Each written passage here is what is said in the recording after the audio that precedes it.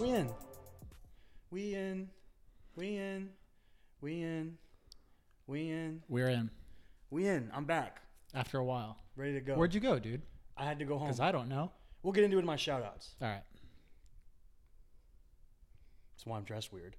Yeah, I was gonna ask. We'll about get into it in my We'll shout get outs. into it. We'll get into it. We missed a lot while I was gone, though. Uh huh. You want to do A lot has happened. The world doesn't stand still for people? No. Who would have thunk? Who would have thunk it? You want to talk about the movie world or the sports world? Let's talk about the movie world first, because I feel like I've seen a lot of movies since you've been gone. Yeah, since I've been gone. I feel like we both. I've been going to the cinema. Nice. Yeah, we both independently saw movies while I was gone. Mm-hmm. What are some you saw? Okay, so I saw something that you've already seen, 8th grade. Written and directed by Bo Burnham. It's available on Amazon Prime right now. That must be like really new on there. Yeah, I mean, I've been scrolling through a lot of the streaming sites just because Kate's here and we've been watching a lot of movies and stuff. I am going to predict that movie gets at least a screenplay nomination at the Oscars. You think it's going to get a screenplay nomination? Original screenplay. I think that's possible. Mm-hmm. I think that's possible. I don't know if the lead girl will get one. I don't know if Bo Burnham will get one for directing, but I think it will get at least one Oscar nomination. I feel like the feat of his direction in that movie is more of an achievement than the screenplay. Okay. I mean, I haven't read the screenplay, but like it seems pretty straightforward. Yeah, and kind of French. It kind of it's not super plotty. Mm-hmm. It's just it's a lot of situations that normally. I don't know when we were talking about this, but I know that recently we were talking about the amount of movies that we like that are just like a day in the life of so and so, like an Inside Llewyn Davis type of movie. Yeah. And this is very much that. It's just inside the life of Kayla. Yeah. Kayla. Yeah. One of the names that is the girl version of my name. Really good. Super relatable. Very good. That lead actress, great. But awkward. But it's kind of out of the realm of the shit that normally gets made, especially with middle schools and high schools, right? Because it's kids that are actually of that age and kids that don't seem like they're actual actors. Well, I think that's something that Bo Burnham was really passionate about, was using actual middle school aged kids in this movie. Because he really, like, the thing that he set out to accomplish with this movie was getting across how shitty it is to be a middle schooler. Yeah. That was his major goal. And I think he nailed it. But there's like a lot of little shit that I was like, that's really cool. I've never seen that in a movie before. Like just small stuff like seeing pimples on her face. Yeah. They purposefully didn't glam it up. Mm-hmm. And she like the girl isn't like a super pretty, like she's an average person. She just looks like an average girl. Average middle school girl. Yeah. Even like the hot boy that she's like attracted to is like a normal looking kid. You know what I mean? He's just a normal, good looking kid. Yeah. They don't like glam him up or anything. I felt like he looked kind of like Ty Sheridan a little bit. Like he'd be Ty Sheridan's younger brother. Not Ty Simpkins. Ty Sheridan. The one from Ready Player One. Real. The one from Ready Player One. Yeah, I know. Really like it. Obviously, Bo Burnham's a like semi-genius. I mean, we love Bo Burnham. Well, I mean, he's our age or a year younger. Something like that. He's close to our age. Yeah. Which freaks me out. Mm-hmm. Strange. Well, I mean, he got YouTube famous like when he was 16. In the early days of YouTube. Yeah. It was while we were in high school. Yeah. Bo Burnham. Oh no, he's 3 years. Well, he's 3 years older than me, so he's 2 years older than you. Okay. I mean, kind of. He's born in 1990. Anyways, I saw that. I saw a movie called Love. That's Love. That's Love. Written and directed. Not the Netflix TV show Love. No. Starring Britta. With Gillian Jacobs, right? Or Jillian Jacobs. I think it's Gillian. It's spelled with a G. Is it GIF or GIF? Yeah, true. I don't know. But I saw Love by Gaspar Noé, who is the foreign? director. Yes, it's a foreign film, but it's predominantly in English, but it's set in France. And the guy that directed it Gaspar Noé makes French films, and I'm not completely sure if he is French, but a majority of his movies are in French. With that name. But he has written and directed movies like Irreversible and Enter the Void. Those were like his two masterpieces that like a lot of people like have gained positive reviews from guys like even like Martin Scorsese said that like Enter the Void is like nothing that he's ever seen before. Very cool. He's someone that makes really violent and really sexual films. Okay. Is Love and that? Yeah. Both of those predominantly things? sexual. Well, I mean, predominantly it's called Love, sexual. so it makes sense. Yeah, a lot of fucking, whole lot of fucking in the movie. Stroking. And it's super intimate love, like, and it's super meta too because the main character is a filmmaker and he's constantly talking about how he wants to see like intimate sex scenes in cinema and how that like if there's not while enough he's in of a that movie with film. intimate sex scenes. Yeah. Ooh. Yeah. There's a lot of that. Very French. When you see something that is meta, is it inherently good or bad to you? Or does it just depend on execution? It depends on execution. I feel like I have this weird, like when you say that to me, when you're like, oh, it's meta, it's this inside this, I just kind of go, oh, great. I have this weird reaction to it. Whereas if I experienced it naturally, it wouldn't affect me that way. Is that it's weird. It's a weird reaction to have. It just almost feels like pretentious when you describe it. You know what I mean? If I just watched, oh well, it's meta, so obviously it's good. Exactly. Yeah. And that's never what I mean when I say something is meta. When I say something that is meta, I mean it's just the same thing as saying. Well, it's the same thing as saying like, oh, it's a movie about an 8th grade girl. Yeah. You know, it's the same thing. Yeah. I'm just saying that that's what it is. There are plenty of examples of things that are meta that are bad. Yeah. Like a majority of student films are meta as fuck because I feel like that was a trend recently. To make stuff like being meta made you good. Well, let's explain what meta is, right? There's probably a lot of people. I don't want to. Okay, so when I explain that something is meta, it's usually self-referential. It's and aware of itself. So, it's like if we made a podcast about podcasting. Yeah, that's fairly meta. That'd be so stupid. No, but like anytime that some examples of meta product are Rick and Morty. That's very meta. Parts of Community. Parts of Community. Just Dan Harmon in general. Yeah, Dan Harmon just tends to make really meta things. But in this is movie, meta short for something? I don't think so. Just wondering. I don't think so. But yeah, there's just things that are self-referential and like Brooklyn Nine-Nine does it a lot actually. Yeah. No. Good movie though. Love by Gaspar Noé. I recommend it. I think it's been on Netflix for a while. Okay. Dope. I feel like I've seen something else recently. I'm not sure if we should do a spoiler episode on this or not. What? Glass. I don't know if I want to see it. It's a lot of work for me to see it because I haven't seen Split. So the like third for movie us to do a spoiler episode on Glass, I'm gonna have to see Split first. So the third movie that I've seen is Glass, written and directed by M. Night Shyamalan, and starring Bruce Willis, James McAvoy, Samuel L. Jackson. That's all that matters. Yeah, those are the main. Oh, what's the girl? Anya Taylor-Joy. Good pull. Yeah, good pull. She's also in The Witch. Mm-hmm. Yeah, I could not think of her name. I got you, dog. Yeah, so she likes Glass. directing. You know that? I saw an article about Glass, about how M. Night during the process of making. I think it was either Glass or Split. I think it might have been Split. He would have her just like shadow him, and he would like set up shots and stuff, and then he'd be like, "Okay, now like, tell me your thoughts on the way we set this scene up, or what would you change, or what am I doing wrong?" As a way to like try to help her get into directing. What if the entire time she was like, "Well, first I would fire you," like joking around. On Split though, people like Split, and like M. Night Shyamalan's like, "Oh, you're so funny," and she's like, "You're no, cute, but really." Okay, so my thoughts on some of my thoughts, and then we can go into more in depth with this because I went through a whole spiel last night, like a 30-minute spiel with my girlfriend, talking to her about about Glass and the subsequent quality of the movie dropping with each subsequent movie. So I love Unbreakable. We both love Unbreakable. the Unbreakable's first movie amazing. Yeah. of this series. The first movie of this series, because The it's not Surprise even trilogy.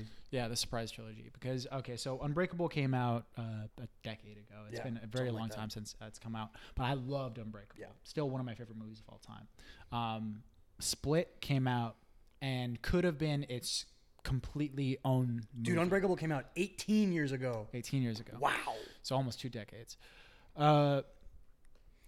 So Split came out, and it could have been a completely separate movie, but it got pigeonholed into being a sequel for Unbreakable. And I mean, to me, it wasn't really necessary. But now this movie is, both of these movies combined, the characters of each movie is combined. Basically, To have, Bruce Willis and Samuel Jackson get smushed with James McAvoy. and it's crap. It's crap. It's a crap movie. Hot take. Not really though. I mean, okay, so it's like a lukewarm take. critics are reviewing it as like it's like in the 30s on Rotten Tomato, and the audience is saying that it's like 74%. So if you don't deem yourself a critic, if you feel like you're more of a general audience member, which is there's no problem with that. There's no issue there. Like, you're not inferior because you deem yourself a generic audience member. I mean, like, there's a lot of times where I wish I was that way, because I could enjoy movies more, and I don't like disliking movies, but especially when some things like Glass come out. And what's up? I really like when a movie is panned by critics. I like reading the critics' consensus, because whoever writes those things can get Snarky. real snarky. Yeah. Not on this one. It's kind of boring. Right. I was hoping it would be snarky. Yeah. There's certain things to enjoy. I'm not sure. James I can't McAvoy's probably recommend good again. I can't recommend it. Dang. Is James McAvoy good again? James McAvoy is good again. If you enjoyed his performance in Split, then you will like this movie a little bit for that, but don't.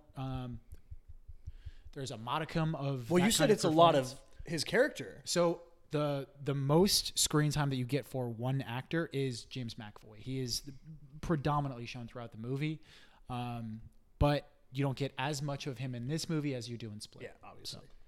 So. What's up with Bruce Willis? Why is that? What's the last good movie Bruce Willis was in? The last good movie that Bruce Willis was in? Was it Looper? Yeah. I think it was Looper, and Looper was 5+ years ago. Right. What's up with Bruce Willis? Yeah, but he's not like Samuel L. Jackson where he can constantly works, right? I don't know. I can find out. He doesn't make that much. I feel like he makes at least one movie a year. Looper is my go-to. Amazing. Like, Looper's incredible. But Looper's my go-to like bar for like how pissed off I can get for the IMDb users, because like Looper is a 7.4 on IMDb. That's too low. And Glass is a 7.3. Dude, he was in, which is most likely going to drop. He was in 4 movies last year. Bruce Willis. He was also in Red. A lot of people liked Red. There's also Red 2, though, and nobody liked that. Nobody liked Red 2? Acts of Violence, Airstrike, Reprisal, Death Wish, First Kill, Once Upon a Time in Venice, Split, post-credit scene, Marauders, Precious Cargo, Vice, but not the Vice that came out this year, Rock the Casbah, Extraction, The Prince, Sin City, A Dame to Kill For, G.I. Joe Retaliation, A Good Day to Die Hard, Red 2, Expendables 2, Lay the Favorite, The Cold Light of Day, Fire with Fire, all since Looper. Looper was made in 2012. He likes action movies. And not a lot of them are good. That's true. It happens. That's true. But they probably offered him a shit ton of money. That's also true. Well, his rate is probably just stupid high. Yeah. Just because he's Bruce Willis. He's like, I was in Die Hard. Pay me. Okay. We'll do that. Yeah. Any other stuff you watched while I was gone? Nope. I watched some stuff too. Mostly on planes. I think all on planes. I watched. The plane is like the greatest place to watch a movie. It's really good. I don't want to. I don't want to watch something. I could have watched Hereditary today. Didn't want to watch Hereditary on a plane. Why? Just doesn't seem like the environment to watch Hereditary in. Not scary enough? Partially. Yeah. Also, though, like, if I do get really spooked, I don't want to freak out the people around me. Joke's on you, dude. Hereditary takes entirely on a plane. Darn. Shucks. No, so instead of watching Hereditary, I watched Bad Times at the El Royale, which I can highly recommend. I really enjoyed it. From the creators of Cabin in the Woods. Yes, Drew Goddard. Written and directed by Drew Goddard, which I guess Chris Hemsworth is his boy. Because of Cabin in the Woods? Yeah, that's 2 movies. I mean, yeah. Pretty big cast. Chris Hemsworth, Jeff Bridges, Dakota, what's-her-face, not Fanning. Johnson. 50 Shades girl. Yeah. I honestly don't really like her that much. No? No. I've never seen anything where I was like, she's really good. Isn't she in Twilight? No idea. No, that was 50 Shades of Grey. Which began as Twilight fan fiction. Yeah. So, I mean, the dots are connected. But yeah, I really like Bad Times. It's really interesting. I like the premise of it a lot. It's a lot of fun. Chris Hemsworth is really fun in it. I really like Jeff Bridges in it too. So I asked you earlier when you told me that you saw this movie, I asked if it was funny. Yeah. And you were kind of like, because it's not. It's not a comedy. Now, but like, there are things that that can be taken as funny. Are there like undertones of comedy throughout? Not like in the way Cabin in the Woods. Not in the way that I think you're thinking. Right. Because I think I know what you're thinking of. I haven't seen Cabin in the Woods, but I think I know what you're talking about, I'm not sure and it's how not much you're that. gonna like Cabin in the Woods. I don't know how much I will either, Cabin but in the I Woods. still haven't seen it. Your enjoyment of Cabin in the Woods is like directly correlates to how much horror movies you've watched before. because it plays on the tropes of and horror if you don't movies. already like that genre, then you might not catch a lot of the stuff that Cabin in the Woods is referencing. Yeah. But you might also like it more than you would that normal genre because it's subverting it. Exactly. Hit or miss. You'll never know until I see it. Yeah. I want to see Cabin in the Woods. I just haven't. I know that the ending of Cabin in the Woods is really weird or something like that. I don't know what happens, but I know that the ending is weird. Cabin in the Woods is fucking bonkers. Yeah. Yeah. But yeah, highly recommend Bad Times at the El Royale. I feel like Drew Goddard is like, if a Drew Goddard movie is coming out, I want to see it. I feel like he has a good track record. He was involved with Daredevil, right? No. Yes, he was the showrunner for season 1 of Daredevil. Okay. Yes, and then did he do Deadpool? No. Who did Deadpool? I'm in the show. Drew Goddard. He did The Martian. He did Lost. He's a baller. I'm not going to go through all this. Okay. Anyway, Drew Goddard's dope. I also saw Uncle Drew. Uncle Drew's fun. I'm looking Uncle forward to that Drew's movie. a fun movie. Once it's streaming, I'm not even sure if it's streaming yet, but I don't know. Saw it on the plane. was it a delight? I feel like that movie would be a delight. I'm not even saying that sarcastically. I don't know if it was a delight as much as it's just fun. You know, it's really goofy. Yeah. Reggie Miller is a horrible actor. The Shaq. Shaq is a better actor than he used to be. Okay. Better than Kazam. So you've seen Kazam, when I was younger. right? And And even as a kid, you're like, "What the this fuck is is horrible. this guy? What is this Yeah, guy and doing?" like I've seen like clips of it like recently, and it's like that's real bad Shaq. Yeah. Kyrie. I am Kyrie Kazam. Irving is a way better actor than you expect. Who? Kyrie. Kyrie. Uncle Drew. For some reason, I thought you said Kyler Murray. No, we'll talk about him later. And I was though. like, "Damn, triple threat." We'll talk about him later. Yeah, Kyrie's a much better actor than I expected. David Robinson sells. I think it's David Robinson. Sells out. He plays a preacher. He's over the top. Hold on. David Robinson or Nate Robinson? Nate Robinson's definitely in it. He doesn't have very many lines. David Robinson from the Spurs, part of the Hold Twin on. Towers. Hold on. Played with Tim Duncan. I can't get this wrong. Also was in the Navy. Is that why they called him the Admiral? Yeah. That's cool. Although he was never actually an admiral. I mean, I don't. Oh no, I'm sorry, Chris Webber. I don't know why I said David Robinson. I'm an You're idiot. racist. Chris Webber. It's super over the top, but it's a lot of fun. He plays like a preacher, Okay. and he's always talking like this. He's doing that all the time. Like a Coming to America, like yeah, kind of. And he's like when you meet him, he's like doing a baptism. He's gonna like dunk a baby, like straight up, like he's gonna like dunk the baby. Yeah, it's good. So stupid. It's fun. Yeah, it's fun.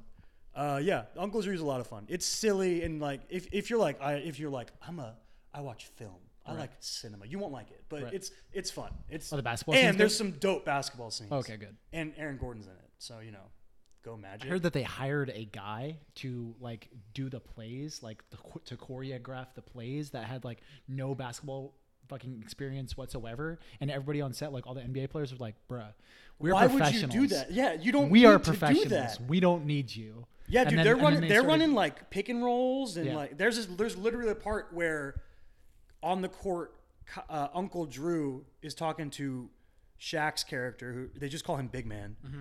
Uncle Drew's talking to Big Man, and he's like talking about what to do in the pick and roll, and Shaq won't listen to him. Mm-hmm. It's funny because like part of the plot of the movie is like Shaq is mad at Uncle Drew. It's something they need to resolve. So Uncle Drew's a lot of fun, and I also saw 2 more movies while I watched a lot of stuff on the planes because it's like 18 hours of flying or something like that. So I also watched Juno for the first time. Loved it. Loved Juno. I'm a big Ellen Page fan. Juno, written by Diablo Cody, directed we were talking by about this earlier. directed by Jason Reitman, Which who we were going to bring up. Yeah, for sure. Juno. Because we were talking about Diablo Cody and what else she had done. Young Adult, Tully, Jennifer's Body. Yeah. But yeah. But I didn't know. All I knew about Juno is that it was about Ellen Page being pregnant and then Michael Cera was in it with her. That's all I knew about it. And I was already like, I want to watch that because I really like Ellen Page. And it's just, it's a fun idea for a movie. Right. It's in my wheelhouse of like coming of age kind of stuff, but kind of off kilter. I love that. Kind of like Edge of 17 kind of movies and stuff like that. But I didn't know that like Jason Bateman and Jennifer Garner were in it. I didn't know J.K. Simmons was in it. Any of them. Like the trailer played on the plane. I was like, oh, I'm watching this. And I loved it. I kind of thought while I watched it, so like Diablo Cody wrote that movie. How much do you think Ellen Page being Ellen Page played into that character? Like the weirdness of the character and the references that I have no idea what she's talking about because it's like weird indie music that I don't know and weird indie horror movies I don't know about. I don't know how much of that is Ellen Page just bringing things to the character herself and how much of it was given to her. How much do you know about Ellen Page outside of the movies that she's been in? I know that she's a big time like civil rights activist and that she's like an out lesbian and she's like super passionate about that stuff. I mean, that's basic. Like I follow her on Twitter and that's basically all she ever tweets about. Right.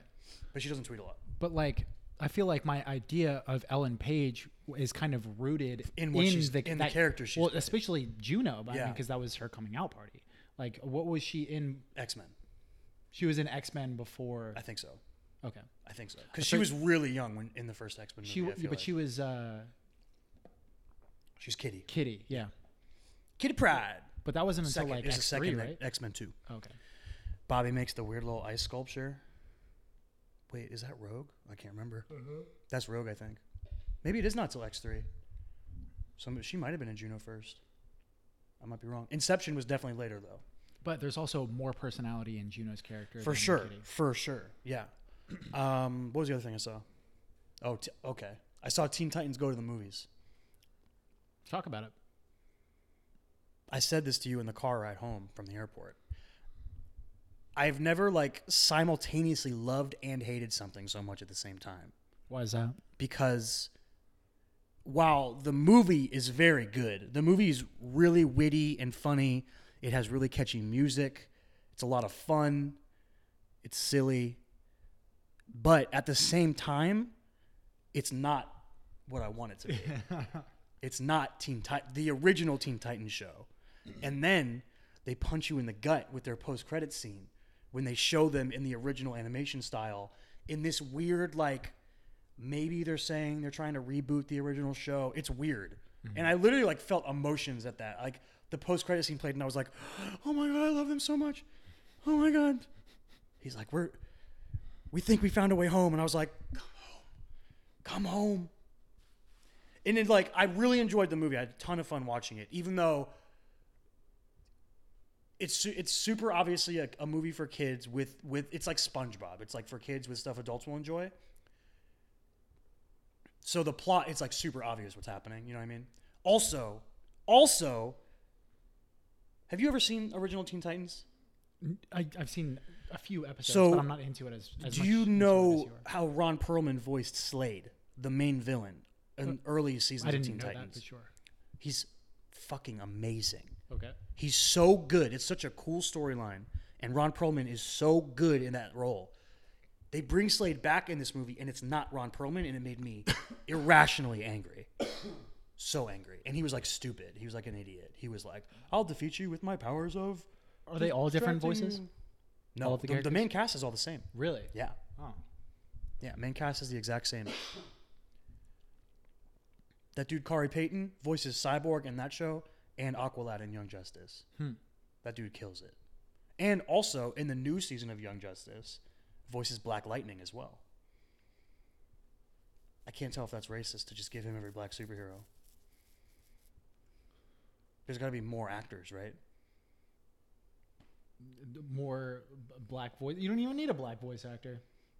Is he black? Yes. Yeah, he is. Okay. Yes. He's in Walking Dead now. He has a tiger. I don't watch Walking Dead, but I know that.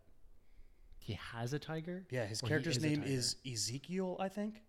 And he wears like... He's bald in real life, but he wears like gray dreadlock wig, and he has a pet tiger. But I don't know anything about Walking Dead. So I can't speak to it past that. But Teen Titans, it's a fun movie. Teen Titans Go to the Movies. It's a fun movie. It made me miss the old show, and it made me mad that when they rebooted it, that they changed it so much. That they made it dumber.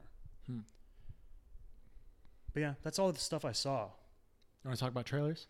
Yeah, there's a lot of stuff coming out that hit the wavelengths. Yeah. What do you want to talk about first? The hypest thing. Spider-Man. I was about to say there's a debate between two of them. Spider-Man and Game of Thrones. The thing to be most hyped for. I think a majority of people would say Game of Thrones. I'm riding so high on Game of Thrones because we just rewatched it. Right. And while I was home, I got my parents to start watching it, so I watched like the first. So they've never seen it before. But they tried to watch it once and they couldn't keep up. Which I feel like I mentioned this to you before, and you kind of offhanded it. You were like, "No, I told you that I think I can understand why people couldn't get into Game of Thrones because it's hard to follow." And you're like, "No, if you're paying attention, it's easy." I don't think that's necessarily true.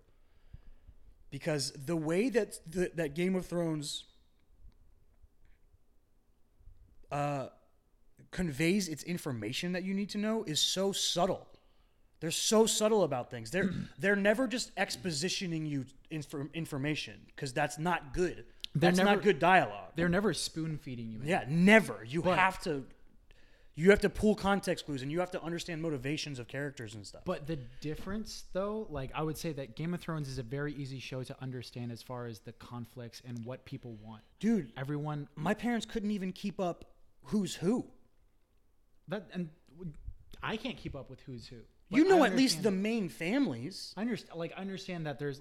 It literally took me until This is also the second time that I've watched it. Yeah, it literally took me until like the 5th episode to get my dad to understand like the difference between the Blondes, the Targaryen family, and the Lannister family. Like, it was like, it's hard to follow. It's hard to get. I feel like if you watch with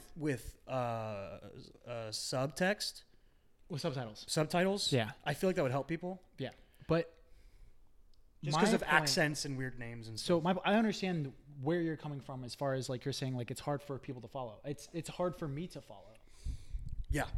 The first time you watch the Game of Thrones, for sure. I'll never say that like it's like, oh, like you'll pick up 100% of the information. No. I'm saying that in order to enjoy it, you and the threshold for you to follow along in order to enjoy it is very low.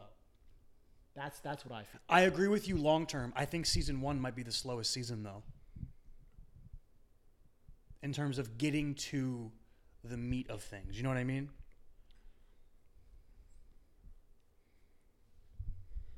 Yeah. There's basically like one splash event per episode in season 1. Whereas by the time we got to season 6, every episode is nothing but splash events. Yeah. But anyway, we're riding high on the Game of Thrones kick right now. Okay, so we'll go right to Game of Thrones because so the trailer for season 8, is that what it is? Final season of Game of Thrones came out. I think it's season 8. And it's a very much a teaser trailer. Like, just, dude, I want to talk about that. I have so much respect for them for not making a real trailer. That scene, that's not going to be in the show. That's not part of the show. Yeah. It's just a cool thing. Yeah. Like, I saw some people online that were like, "Oh man, who made those statues? Where's Bran?" I'm like, you realize this isn't part of the story. It's just symbolic and cool. Yeah. And for those of you that haven't seen it but are Game of Thrones fans, it's basically it's just Jon, a lot of Sansa, visuals. And Arya walking through the crypts of Winterfell. And that they do a typical Game of Thrones trailer thing where they just use monologues from previous seasons in their trailer. Yeah, but it's basically just them in the It's the crypts of Winterfell. The crypts of Winterfell. Okay, and they're each looking at statues of themselves. They find They walk past statues of Lyanna Stark and Ed Stark, Catelyn Stark, and there's dialogue from past seasons that represents the theme of the upcoming season and the character of the statue they're walking past. And there's also the feather that comes out of Lyanna's hand, which I don't know if you caught that, because they focus on that feather. Robert puts that in the very first episode. Robert puts that in the statue's hand, because I just watched it. Okay. Robert puts that feather in the hand of the statue because he was in love with Lyanna. So it's just kind of like callback to the very beginning of the show. And do we know what the feather is? It's just a feather. It's just a feather? I think so. Okay. I don't know if it's it might be symbolic of something, but I don't know. And then they get to the end of the crypt and they run into statues of themselves. And they're like, "What?" And they turn around and winter's coming. It's coldness is coming. Yeah. It's cool. I have one question. I got real hype seeing Jon and Arya both pull swords next to each other.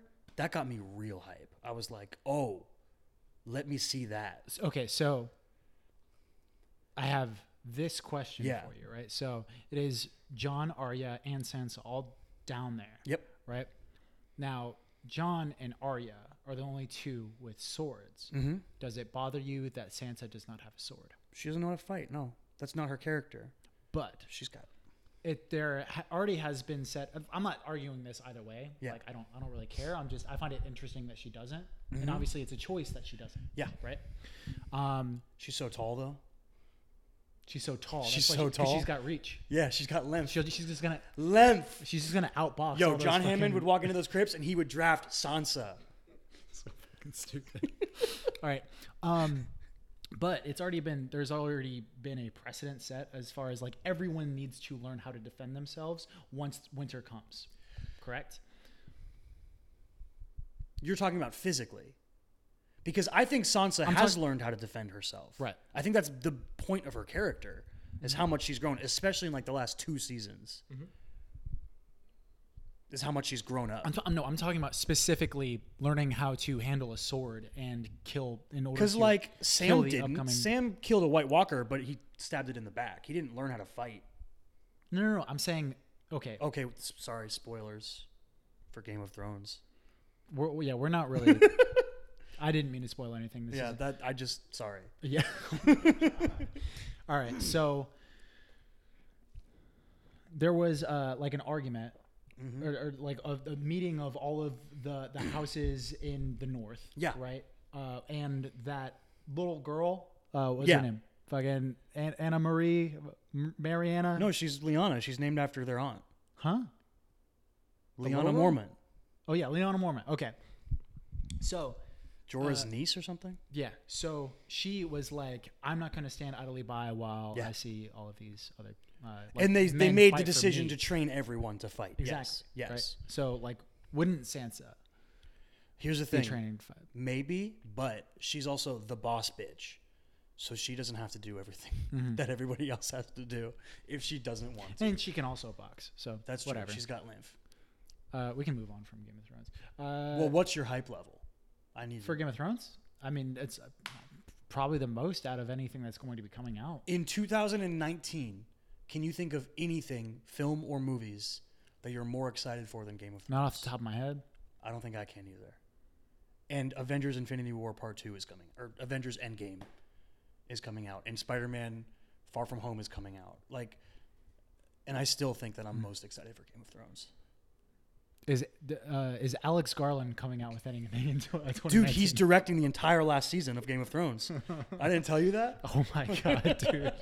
Yo, what would you do? Is it going to be robots in Game of Thrones? What would you do yeah. if they announced a Game of Thrones spinoff that's set 10,000 years in the future, created by Alex Garland? I mean, that would be ridiculous. That'd be so fucking stupid. Okay, speaking of hypeness, Spider-Man is the other thing we're talking about. Yep. Spider-Man Far From Home trailer came out. Mm-hmm. Thoughts, ideas, theories? What was your reaction to it? I'm excited. I really liked Homecoming. I love Tom Holland. I find it so bizarre that Jake Gyllenhaal is playing. Was it Mysterio? Yo, can I give you a? Okay, let me throw you my first reaction I had when I saw this. Yes, it's Mysterio, and they did the fishbowl. Bless up. What do you mean by the fishbowl? His helmet, fishbowl helmet. Mm-hmm. Mysterio is stupid looking. He is silly, and they embraced it. They gave him the fishbowl helmet. Yes, hell yes. Anyway. My first reaction when I saw the trailer, I was like, it's super obvious, because I know what Mysterio's powers are, that none of those monsters are real. Mysterio is creating those monsters and fighting them to make himself look like a hero. Oh. That is what I think this movie is. I don't know shit about That's Mysterio. what I think this movie is going to be about. Mysterio is a mystery to me. Yeah, good one. That's what I was like, yeah, that's what this is going to be. Like, that's not Sandman, and that's not Hydro Man. That's Mysterio illusions. I saw this theory on the internet, and I was like, yo, that would be crazy. Somebody was like, yo, I feel like Jake Gyllenhaal is too hot to be Mysterio. They didn't really say that. They implied it. And anyway, their thing was they think that they are not only are the monsters projections, but Jake Gyllenhaal is a projection as well. And he's not even the real Mysterio. Oh. And I was like, oh no, we're going to get Iron Man 3'd. If that's real. I don't want that to be real. I'm cool with just Jake Gyllenhaal being Mysterio. Because something that Marvel has done a great job of, especially going back to Homecoming, is taking the source material and saying, here's what we're using, we respect it, but we're twisting it. It's ours. We're doing our own thing with it. And I think that this movie, Spider-Man Far From Home, is that in a nutshell. It's like, oh, you love your friendly neighborhood Spider-Man? You're like our friend Paul, and you don't even think Spider-Man should be an Avenger. Paul's a freak. You're like, Spider-Man should never leave New York. Spider-Man should only wear the classic suit. Nah, dog. We're going off the rails. We're going to Europe. This is like the weirdest Spider-Man shit you can imagine. I'm into it. But it also hasn't been without criticism, too, the twisting of these source No, there's material, always going to be people. Especially within Homecoming. There's always going to be people that don't like it, that are traditionalists and don't want to see the things they love changed. Now, but my argument is the universe, the version of which you love the character Peter Parker, exists in that format. It already exists in. No one wants to make, like, Watchmen is a very close recreation of the comic Watchmen, yes. visually. That's the closest thing I can think of as a direct adapt. No one wants to directly recreate something from page to screen. That's not fun. It's not creatively engaging. It isn't challenging. It's just not conducive to creativeness. You want to take something that you are inspired by and like and enjoy and put your own twist on it. And that's what the MCU is. It is basically Kevin Feige saying the Marvel Universe is really cool, but it's scattered and it's confusing and it's weird. I'm going to just try to tighten it up and modernize it. And the difference between Watchmen specifically and something like Spider-Man is it's like there's always been those different iterations of Spider-Man, even within its own source medium, you could say. Well, because every writer has a different take. Well, yeah, within comic books. Yeah. Because it's not like one person sat down, wrote Spider-Man, and the only thing that's ever existed from Spider-Man is coming from Stan Lee's Alan Spider-Man is different than going all the way to 5 years ago when Dan Slott was writing Spider-Man. Every writer is going to have their own take on it. And some are going to be good and some are going to be bad. Some are going to make his parents spies for some reason, which I think is stupid. Some people might like that. Whoever made Amazing Spider-Man 1 and 2 liked that. They shouldn't have, but they did. That's just my opinion. Man. But yeah. Do they go into that in 2? Yeah. There's also a deleted scene. You've never seen everything right now. I haven't never seen the deleted scene from Spider-Man 1? The Amazing Spider-Man? Dude, there's a deleted scene, post-credit scene, where he's at it's either Uncle Ben or spoilers for Amazing Spider-Man. Yo, you're spoiling fucking everything. I don't care. It's either, if you haven't seen Amazing Spider-Man by now, get out. It's been long enough. It's past the stage of spoilerificness. When did it come out? 2010? Maybe. If it's more than 5 years old, I won't care. If you spoil something more than 5 years old to me, I'll be mad, but I'll forgive you. I don't know about that. Yep. Especially if it's I don't agree with that. That is not. Especially if it's like a pop culture. That is not TCAX approved. Okay, fine. It's Kyle approved. Solely, yeah. It's Kyle approved. Solely the opinions of Kyle. Okay, fine. I'll put it. It's everyone knows Uncle Ben dies. Who cares? It's either Uncle Ben's grave or the other person who dies in the movie's grave. He's at mourning, and I'm gonna spoil the scene because he doesn't. It's cut from the movie. His dad shows up. His dad just walks up behind him and is like, "Oh, hey, Peter." And it's super weird. I was like, this is stupid. That's one of my least favorite things. One of my least favorite, I don't know if it's a trope or a crutch or just a storytelling device. When you establish to me that a character is an orphan, or an orphan is basically how they usually do it. And then you go, oh man, I've made 3 seasons of my TV show and I'm running out of ideas, or I've written 2 books and I'm running out of ideas, or I need to change things up for whatever reason. And you go, I'm going to bring back their parents. I'm out. If you made Harry Potter's parents alive for some reason, I was just about to bring up Harry Potter. I would go nuts. I was about like, yeah, it's like the most famous orphan character you can think of, besides maybe like Orphan Annie, because it's in her name. I was gonna be like, so you don't support the Mirror of Erised? Okay, moving on to the next trailer. No, the Mirror of Erised is cool. They're not alive. I agree. That was the joke. Okay, sorry, got slightly triggered. There's no basis in logic. I got slightly triggered. That's why it's a joke. Okay, but yeah, I'm super excited for Spider-Man. Okay, next trailer. Follow dots. So we went from hypeness to hypeness. Do you want to go like Jake Gyllenhaal to Jake Gyllenhaal? Yeah. Okay. You just watched the Velvet Buzzsaw trailer. Velvet Buzzsaw. I'm gonna Buzzsaw. Velvet Buttsaw. What's a buzzsaw? Velvet Buzz.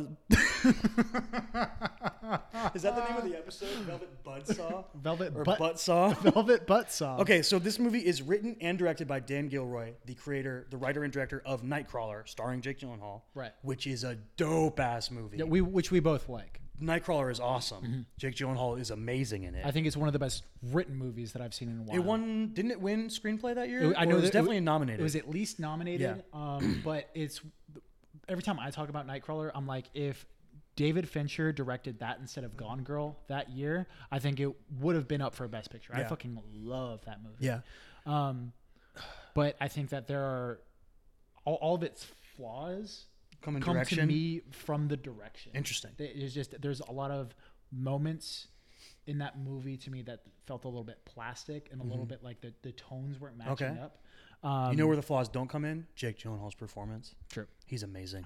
Wasn't he always also? I think he was nominated. I think so. I don't know.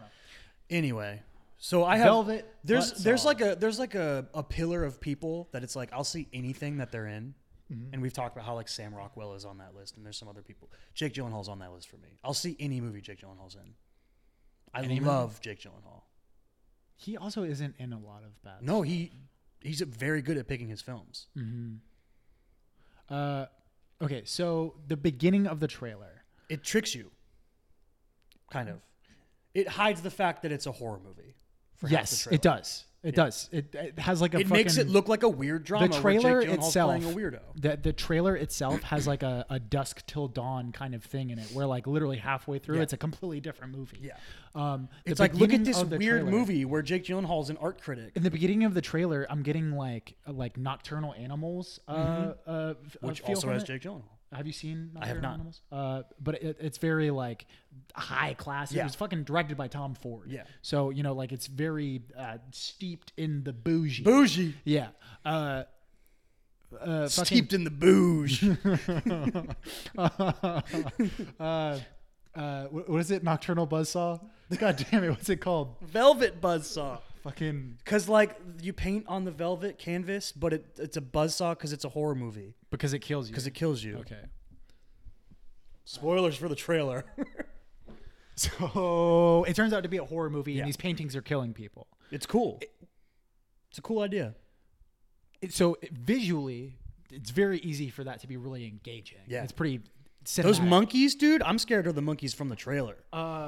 I'm also, But I have a strict no chimp policy.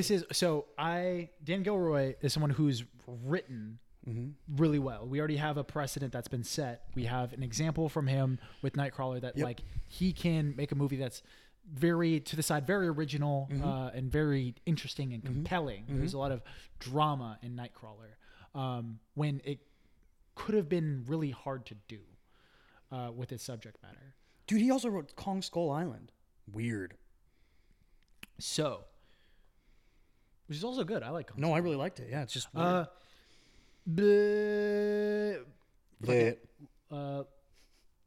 Lavender Chainsky. What is it called? Velvet Buzzsaw. Okay. All right. Lavender Chainsky? That sounds like a Harry Potter character. Chainsky Lavender? Hufflepuff!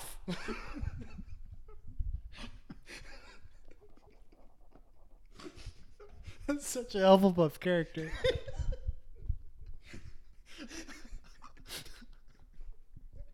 With me, it's me, Lavender Chainsky. I'm a Hufflepuff.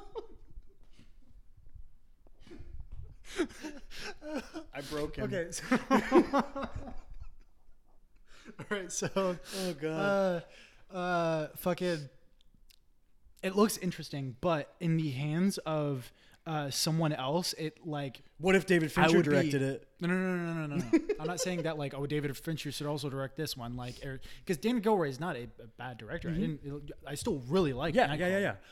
So I'm not. It's not like, oh, well, I wish he wasn't directing. Are you this. basically I'm not saying saying that at because all. Dan Gilroy is I'm directing saying it, that, you like, are holding back a little bit? I'm saying that like it's such a bizarre idea that it could end up being like fucking Maximum Overdrive. Okay. Do you know what Maximum Overdrive is? No, but from your tone, I figure what's happening. It's the only movie that Stephen King has directed. Oh, because God. Wait, what? Straight garbage. It's bad. But he also obviously he wrote it. I'm just gonna throw this out there. Just because you're good at writing novels doesn't mean you can direct a movie. True. Those are different skills. True. But it's basically, I think it's like literally everything that's like electronic or mechanical gets a life of its own and tries to kill people. So it's Transformers, the horror movie? Yeah, I guess. I've never actually seen it, but I know that it's bad. Okay. But yeah, that's what I I'm want to kinda talking see about. Velvet Buzzsaw. It's a bizarre high concept idea that could potentially Also, be bad. good cast. John Malkovich, Toni Collette, Jake Gyllenhaal, good cast.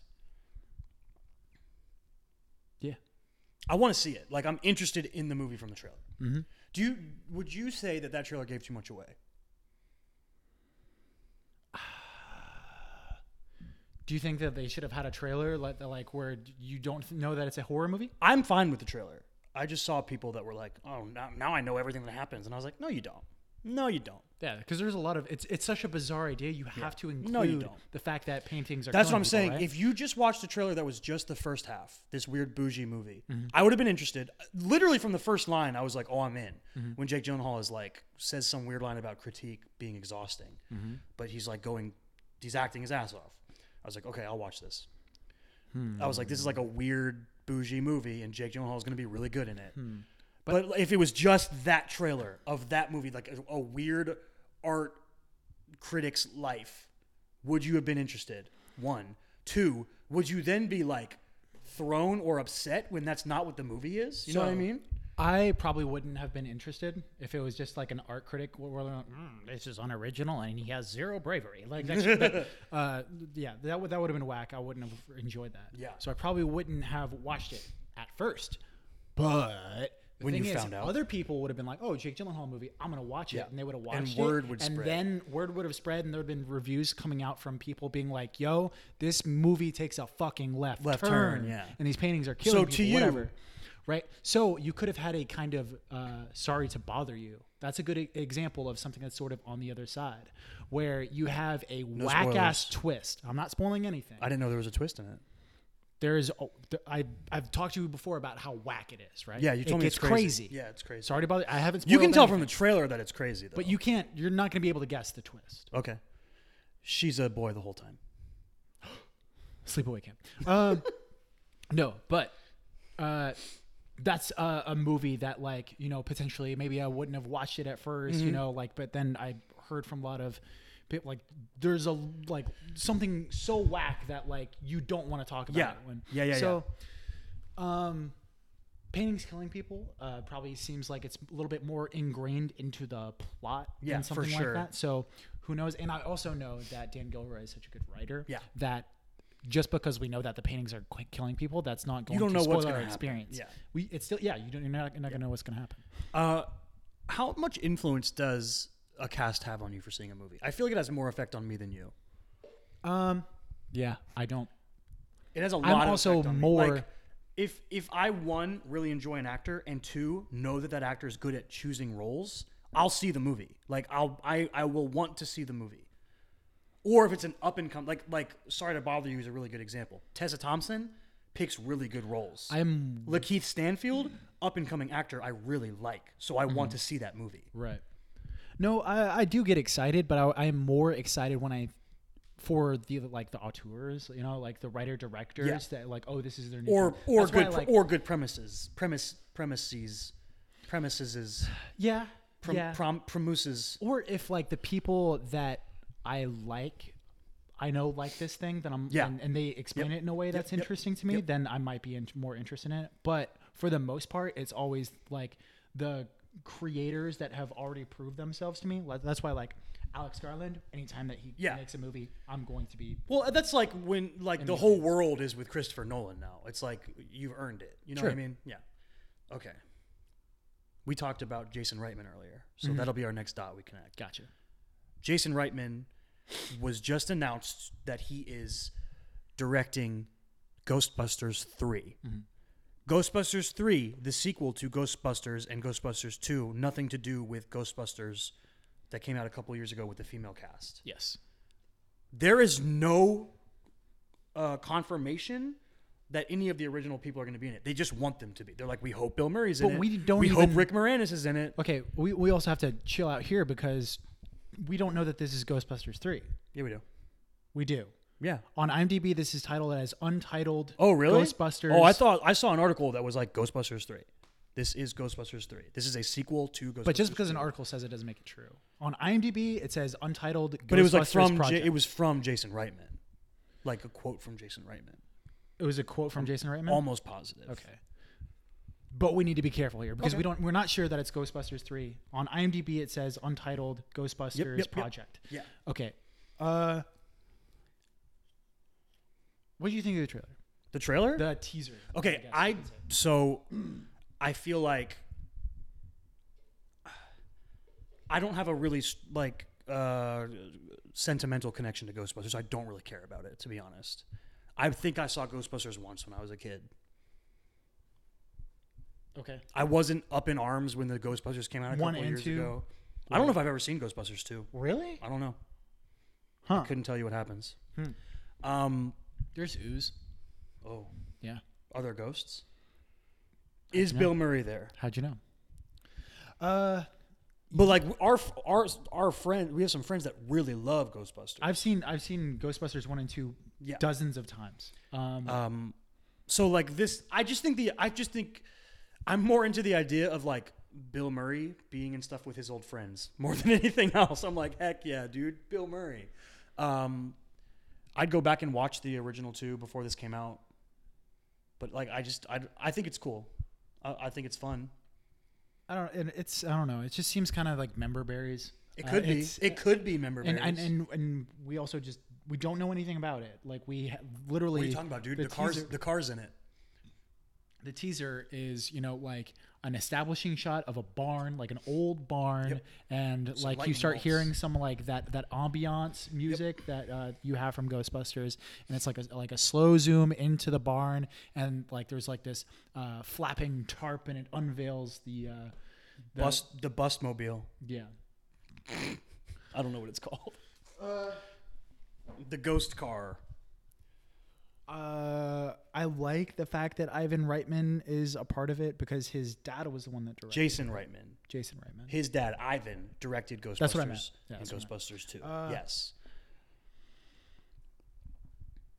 I don't really have anything else to say about it. I still haven't seen the female cast Ghostbusters.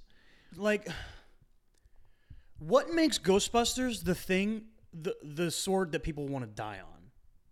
Why are so many people so angry about Ghostbusters 2016 or whatever year that was, and so excited about the empty box that is this? You literally know nothing about this movie. You know who's directing it, and that there's a car in it. I think Why is Ghostbusters so beloved? Why is it so beloved? Yeah. Because it was just crazy fun. Why is Back to the Future beloved? It's like, okay.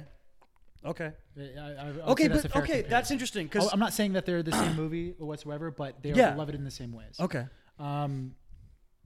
they are just wholly original movies that were super fun. I feel like it's an '80s thing, right?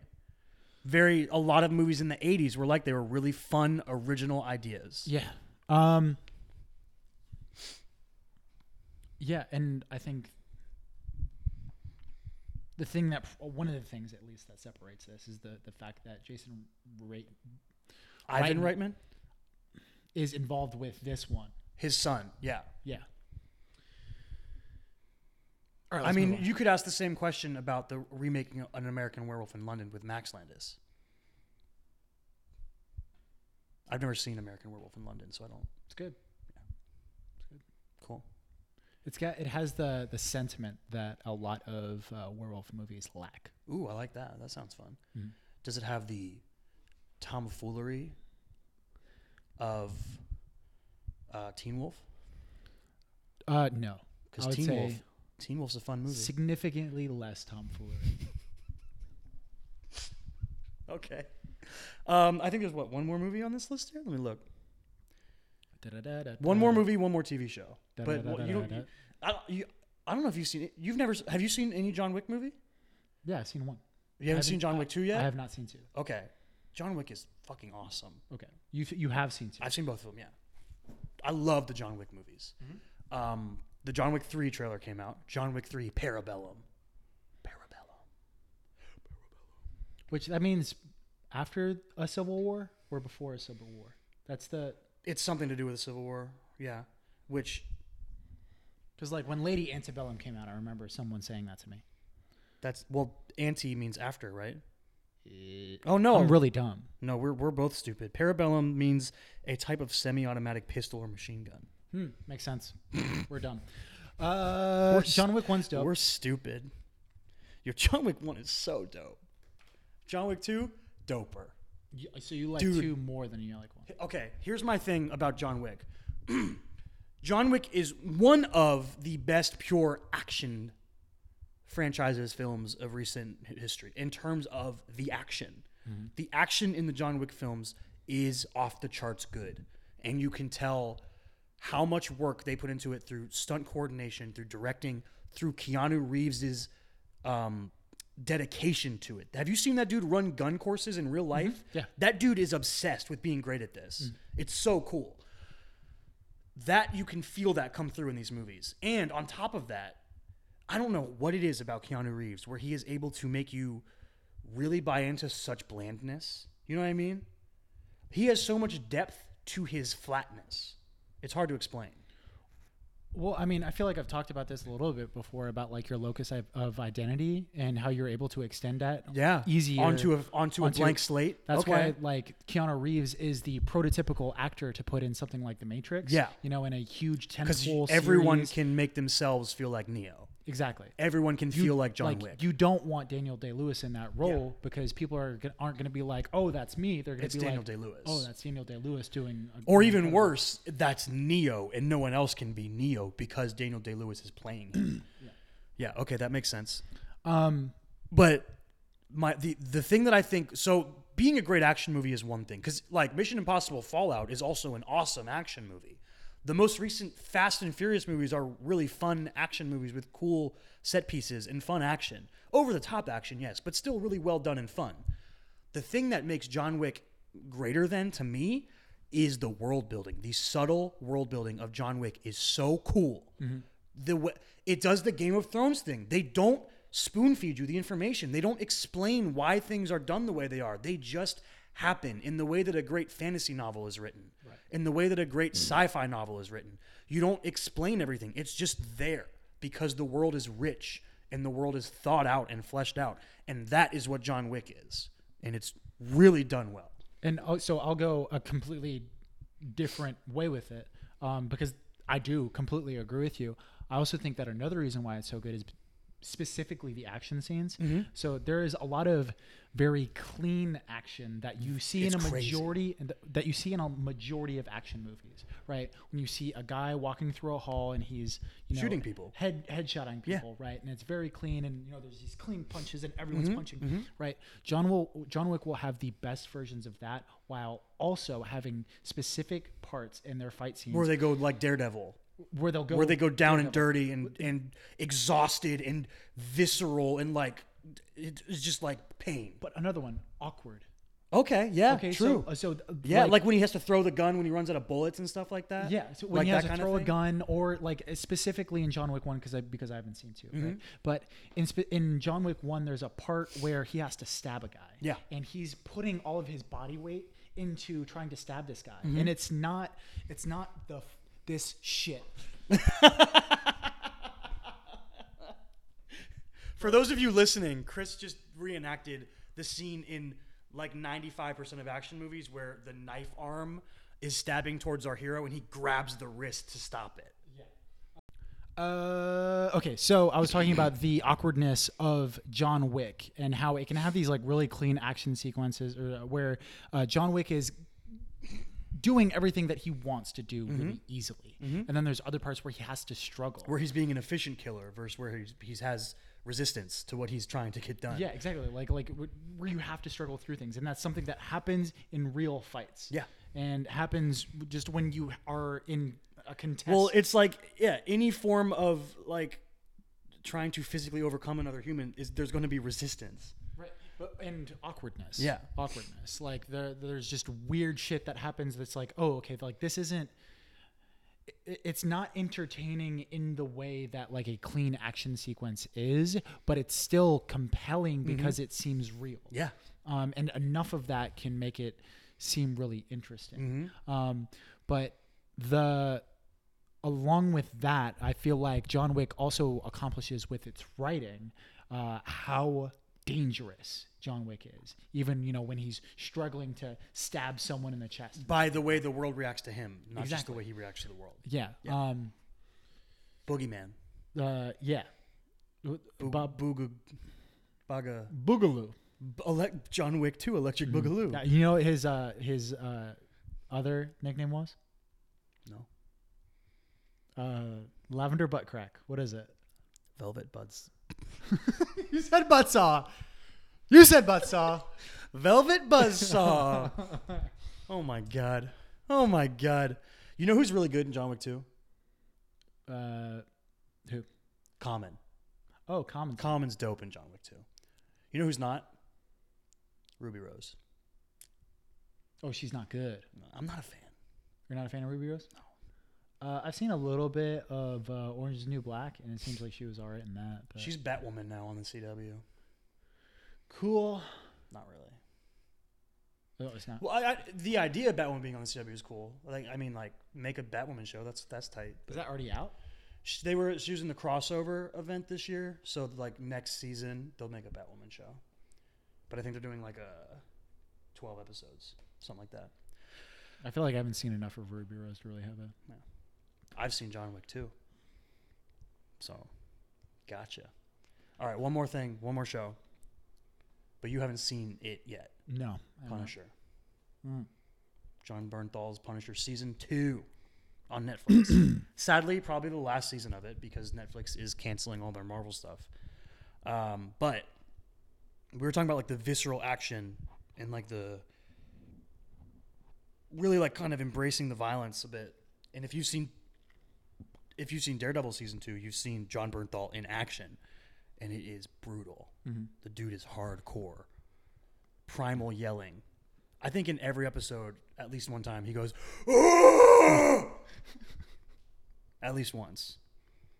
I had someone come up to me while I was still on the ship, and they were like, "Oh, I saw a really cool Punisher scene." And they said it was from the Punisher. I guess it was like a short film, but it was like, a bunch of guys were wearing white, and it was like in a prison, and it was super violent. And they were like, it was so violent, and I was like, dude, that's Daredevil. Yeah. Like, fucking watch that shit. Dude. And he was like, wait, that's the Netflix? Yeah, and dude. I was like, yeah, dude, watch it. watch that shit. Actually, talking about Punisher makes me remember. I think it was last week, maybe. I haven't been here for so long. We haven't done an episode in so long. I can't keep track of time. I saw a comment from the creator of Punisher talking about how mad he gets when he sees police officers or military members use the Punisher logo, like on their cars or put them on like their stuff, and Right. how against what the point of Punisher is, how Punisher represents like the flaws of the system, and Punisher isn't a good guy. That's not the point of Punisher. Yeah. Punisher is like what happens when everything goes wrong. And Punisher is like the prime example of an anti-hero, right? Yeah. Yeah, I mean, I feel like that's the same thing when, fucking people have like posters of Scarface and fucking projections of Scarface like 24/7 on their fucking people There's a weird thing misunderstand yeah. what the movie is actually about, and instead just attach themselves He's to a so character. cool. Attach themselves to the coolness of a character, which it is. Well, it's just like the idea of being a badass, right? It's like, oh, that guy's a badass. I want to be a badass. Yeah. Without thinking about the subtext of something. Right. Which, I mean, I just thought it was really interesting that the dude, like, he basically came out and he, like, condemned, like, any, like, authority figure who embraces the Punisher as a role model. And I was like, yeah, that makes sense. You shouldn't do that. That's not how you should be thinking in your position.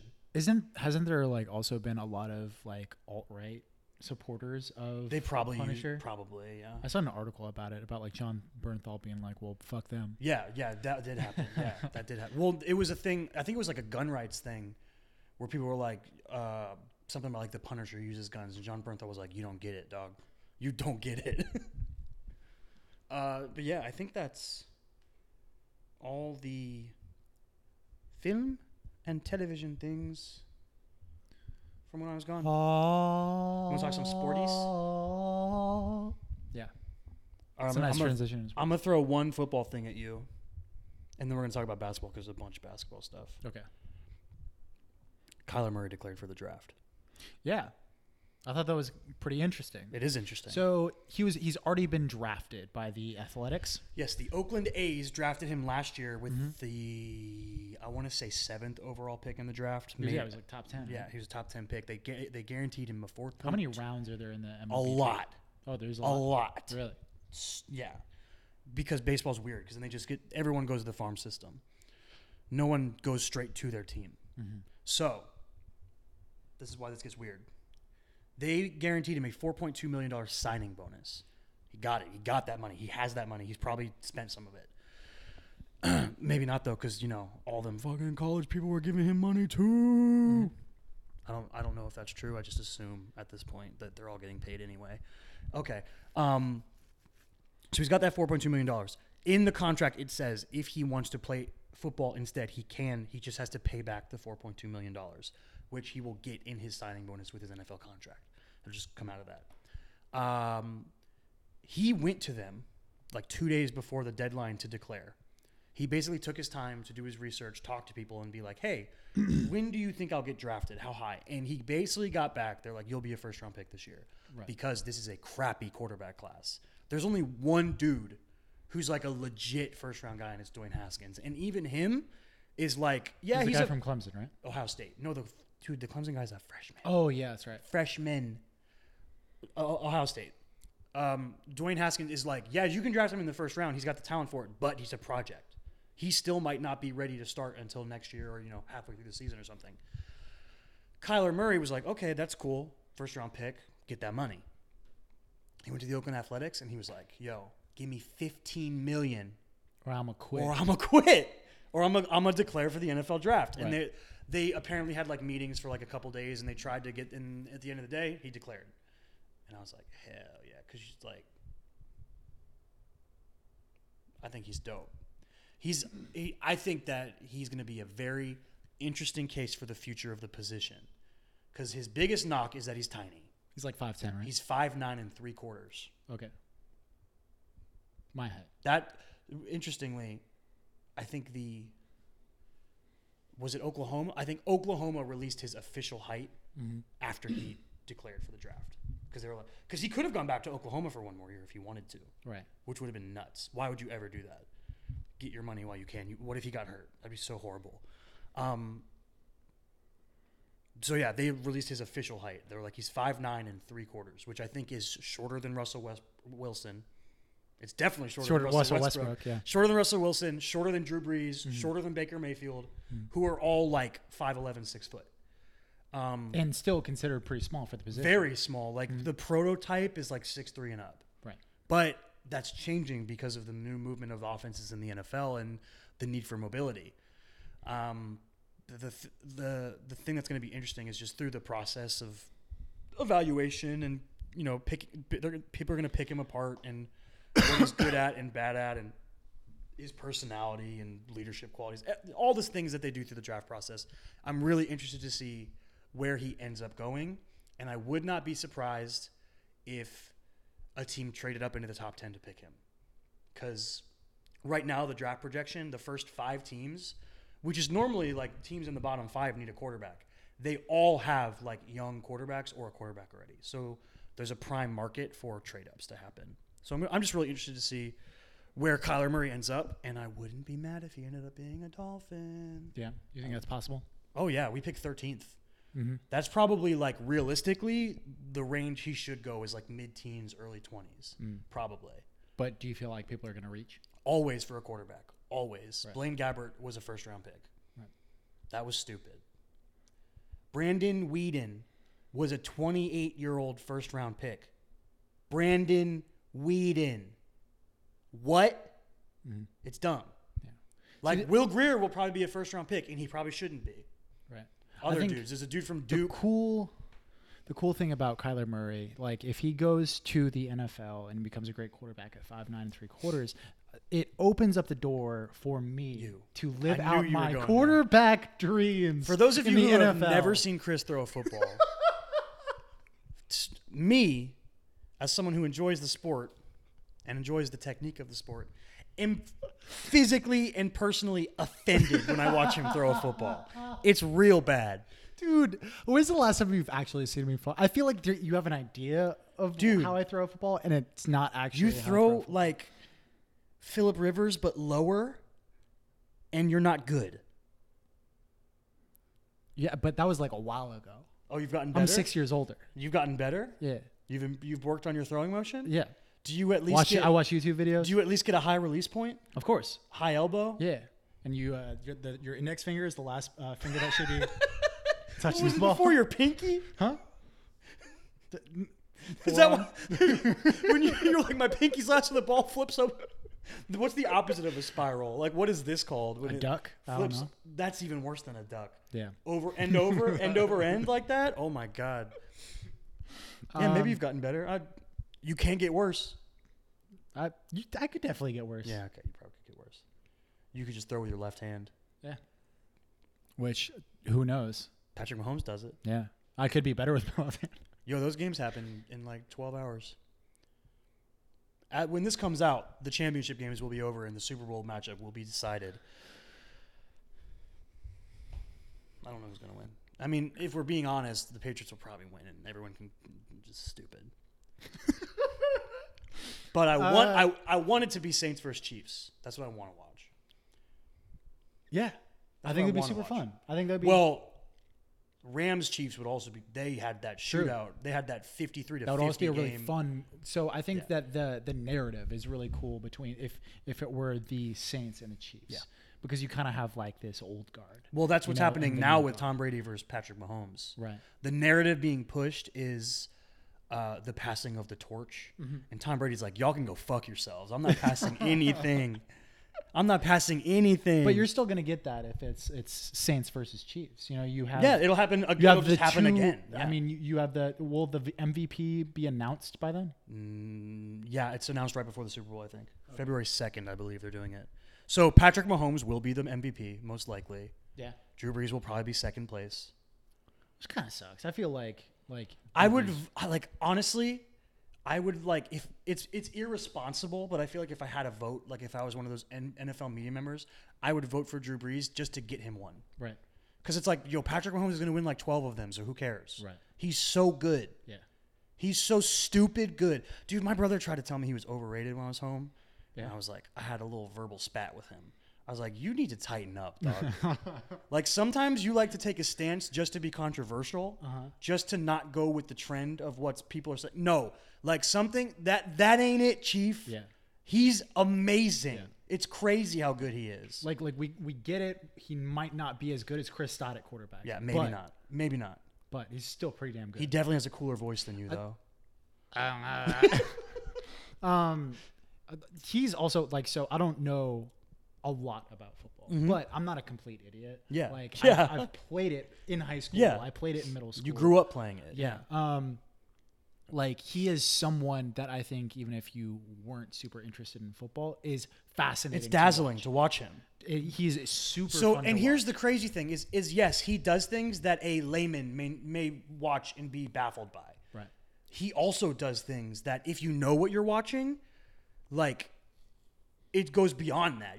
Like you see him make these, when he does the rolls right and throws across the field and it's like, oh, that was crazy. But then you watch the play on the next play where he throws sidearm low release and curves it around a linebacker, right, which you might not catch that if you're just watching, but when you go back and you're like, how does he do these things? It's crazy the way that he's able to release the ball and just, it's nuts. It's completely nuts. And now people are like, when this Trevor Lawrence kid comes out in 3 years, that he's like the best prospect since, ever, Kelly Olynyk in football.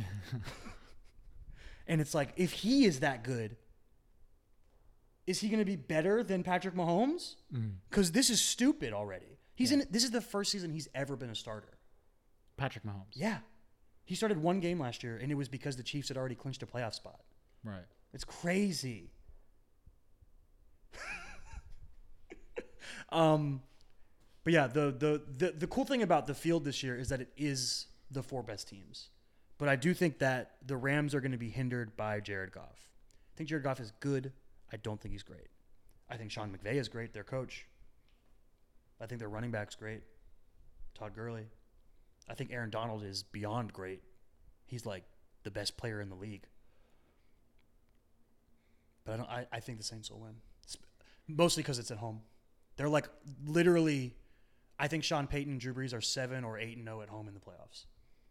It's like New England Patriots level home dominance. Where is the Super Bowl this year? Atlanta. Oh yeah, that's right. Why isn't Childish Gambino doing the halftime show? Mm-hmm. That would have been awesome. Yeah. Come on. Let's move on with some basketball, though. We got a lot of basketball. Gladys Knight is singing the national anthem, though. So that's pretty tight. Yeah. Yeah, let's talk basketball. So, like, way back when, but right when we would have done the last episode by to leave, Tom Thibodeau got fired. And we still haven't talked about that. Yeah. Tibbs, coach of the former coach of the Minnesota Timberwolves, got fired. Which Former people, coach of the I feel Chicago like Bulls. I feel like that movement has been going on for a year and a half. Basically, once somebody looked at their sheets, like halfway through last season, and they were like, Jimmy Butler plays like 39, 40 minutes a game.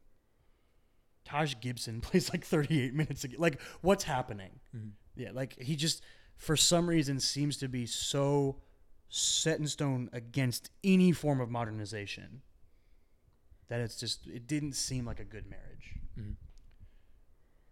Especially because of the youth on the team. Yeah. I think it's kind of cool. I think it's really cool that Ryan Saunders is coaching them now.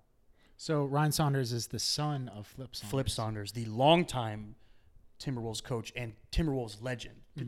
He's like a beloved figure in Minnesota for the Timberwolves. And how old is Ryan Saunders? Young. He's like at least early 30s, I think. Oh, I thought he was like 12 years old.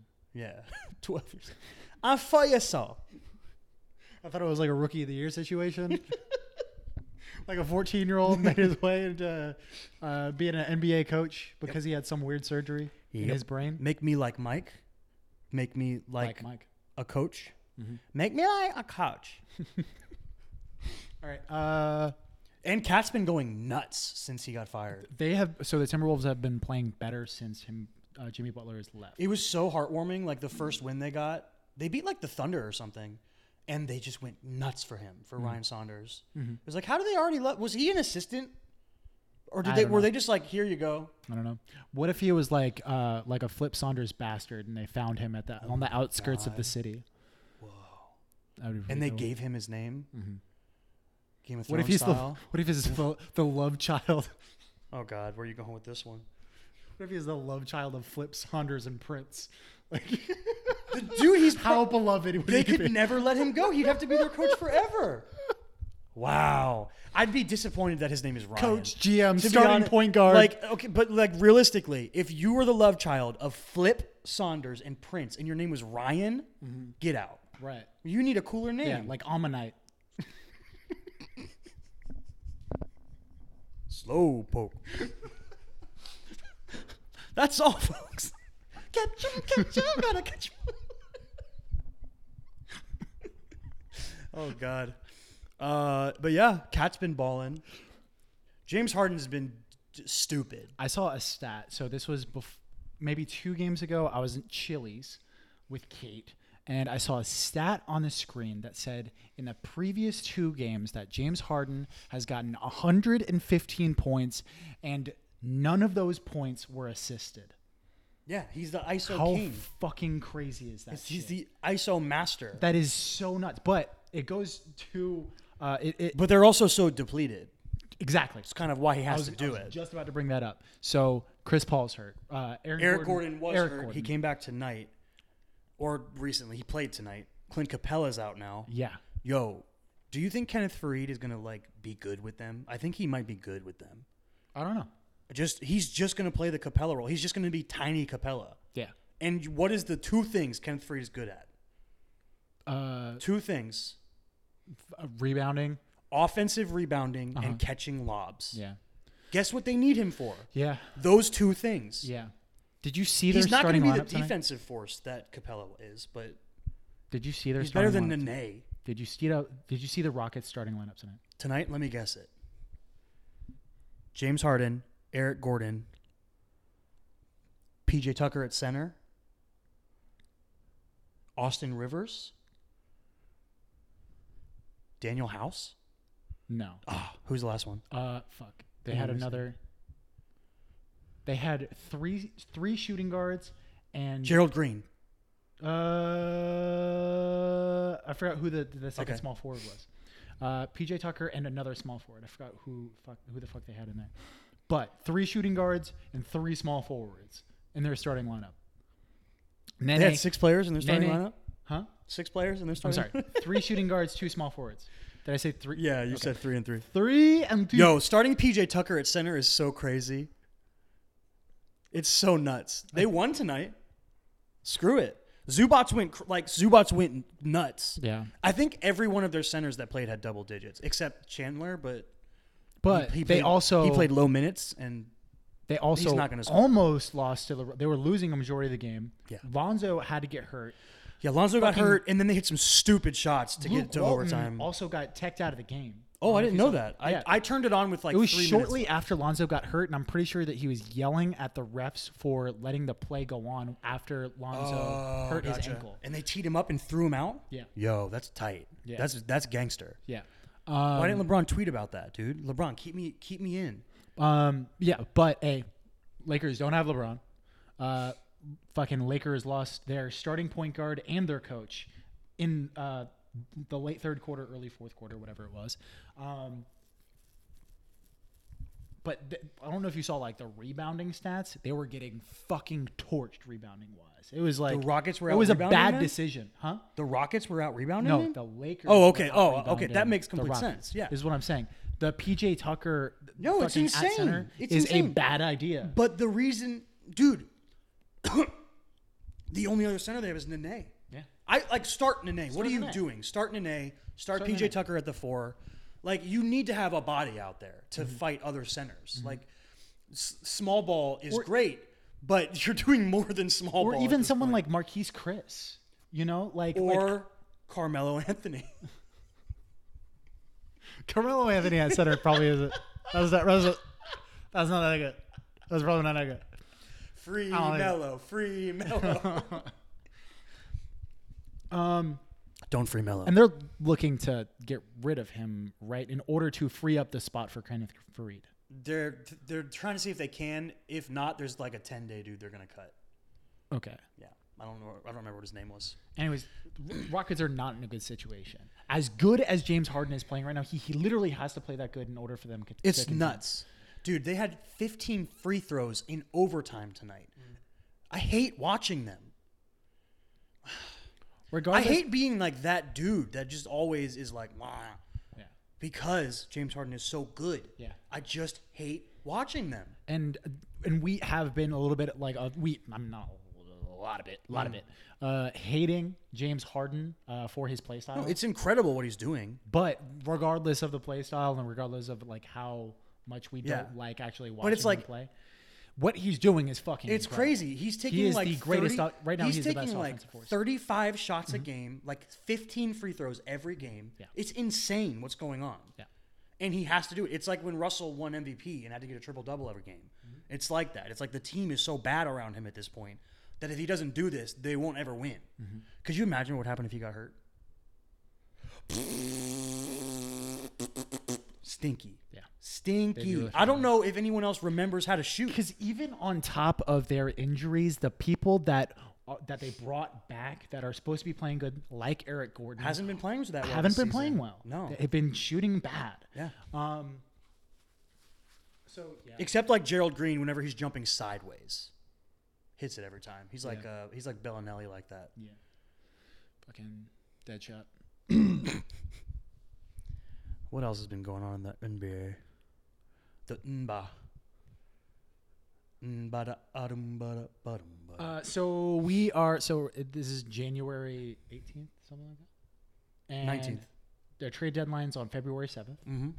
What All-Star are- games soon. What do you think are some trades that are going to happen? What do you say is your lock for a trade that's going to happen? My lock? Ugh.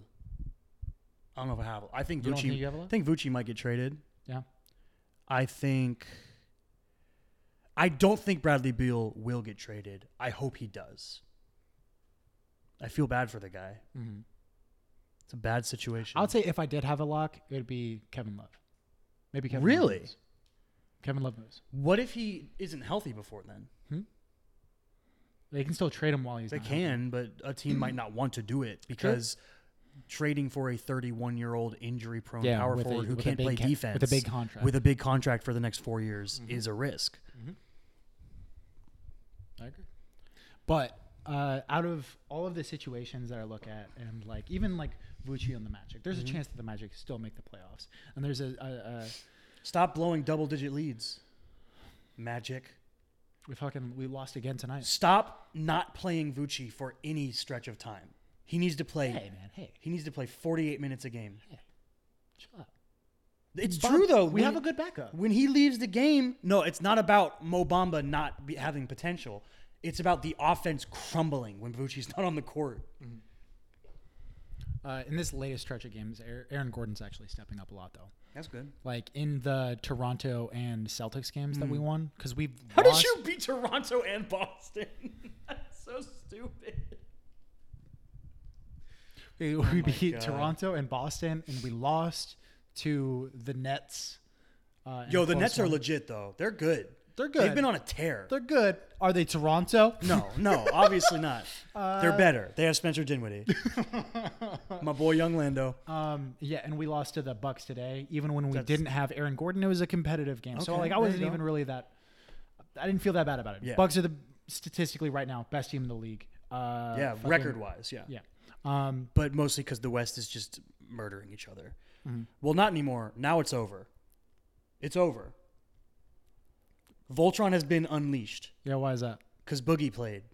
Boogie played 15 minutes and fouled out. Have you seen it was on Bleacher Report, but it was like, and I couldn't find it anywhere else. I was trying to save it because it looked really cool. But it was all of it was that starting five, the all-star starting five of the Golden State Warriors, repurposed as Batman villains. Yes, I did see that. Yeah, it's pretty cool. Steph was the Joker. Clay was the Riddler. No, Clay was Mr. Freeze. That's right. Draymond was the Riddler. Which Boogie was Bane. Yeah. And KD was Two-Face, which is the best one. Yeah, that's the best one. Makes sense. Unless it could be Copperhead, because snakes. But Two-Face is better. It's also kind of I don't even know. Copperhead. Deep pool, baby. That's a deeper Play pool. Arkham Origins, dog. Yeah. Yeah, that was cool. Cool art. Not only, I feel like this isn't getting enough attention. Not only is their starting lineup all All-Stars from the last 2 years, they have another dude who's been an All-Star on their bench. Andre Iguodala has been an All-Star before and a Finals MVP. It's so stupid. I heard Zach Lowe say on his podcast, okay, Iggy, Zach Lowe was talking to Bill Simmons on his podcast, and as Iggy's playing fine now, but he's getting older. He's old. But the thing is, it's almost like he still has it in his bag. Yeah, like the playoffs last year. When the playoffs come, he's still going to be Iggy. He coaches the same way that LeBron does, and I think they're around the same age. Mm-hmm. I'm interested to see, especially in the playoffs, if Steve Kerr closes games with Boogie or not, because they are at their most ferocious and dangerous when Draymond is playing center, and switching onto everything and guarding every dude on the court and facilitating. Boogie is great. Boogie's great at what he does, but he can't do that. Right. He can't do the defensive thing that Draymond can do. Right. And he's also not as much of a leader as Draymond is in the court. No. Like Draymond is essential to you can hate Draymond all you want, but there's some magic fairy dust that he sprinkles on Steph Curry, and it's like he's the match that lights Steph Curry. It's so weird. Have you ever noticed that? Like, Steph will just be, fooling around and being like, I'm Steph Curry. And then Draymond will be like, he'll get lit, and then Steph will just go crazy. It's like that meme, that meme where he's in KD's ear, and he's like... Yeah. It's so nuts. God, they talked about this on PTI last week. Because Boogie said something about how they're the most hated team in sports. And the guys on PTI were like, no, they're not. That's stupid. They're at least 6th or 7th. And he said that the example he said, they're like, go look at jersey sales. Number 1, Steph Curry. Number, I think 4, Kevin Durant. Klay Thompson's in the top 10. Right. Draymond Green is in the top 15. Right. Now, and then they were like, okay, the Patriots are more hated. The Yankees and the Red Sox are more hated. And they threw out a bunch of teams. And it was like, yeah, that's true. That's a weird discussion, though.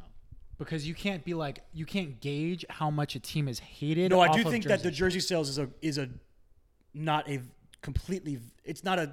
The Kardashians are the most hated family in the world, and they all together have a trillion Instagram followers. Do you think they are? Do you think that more people hate them or the Trump family?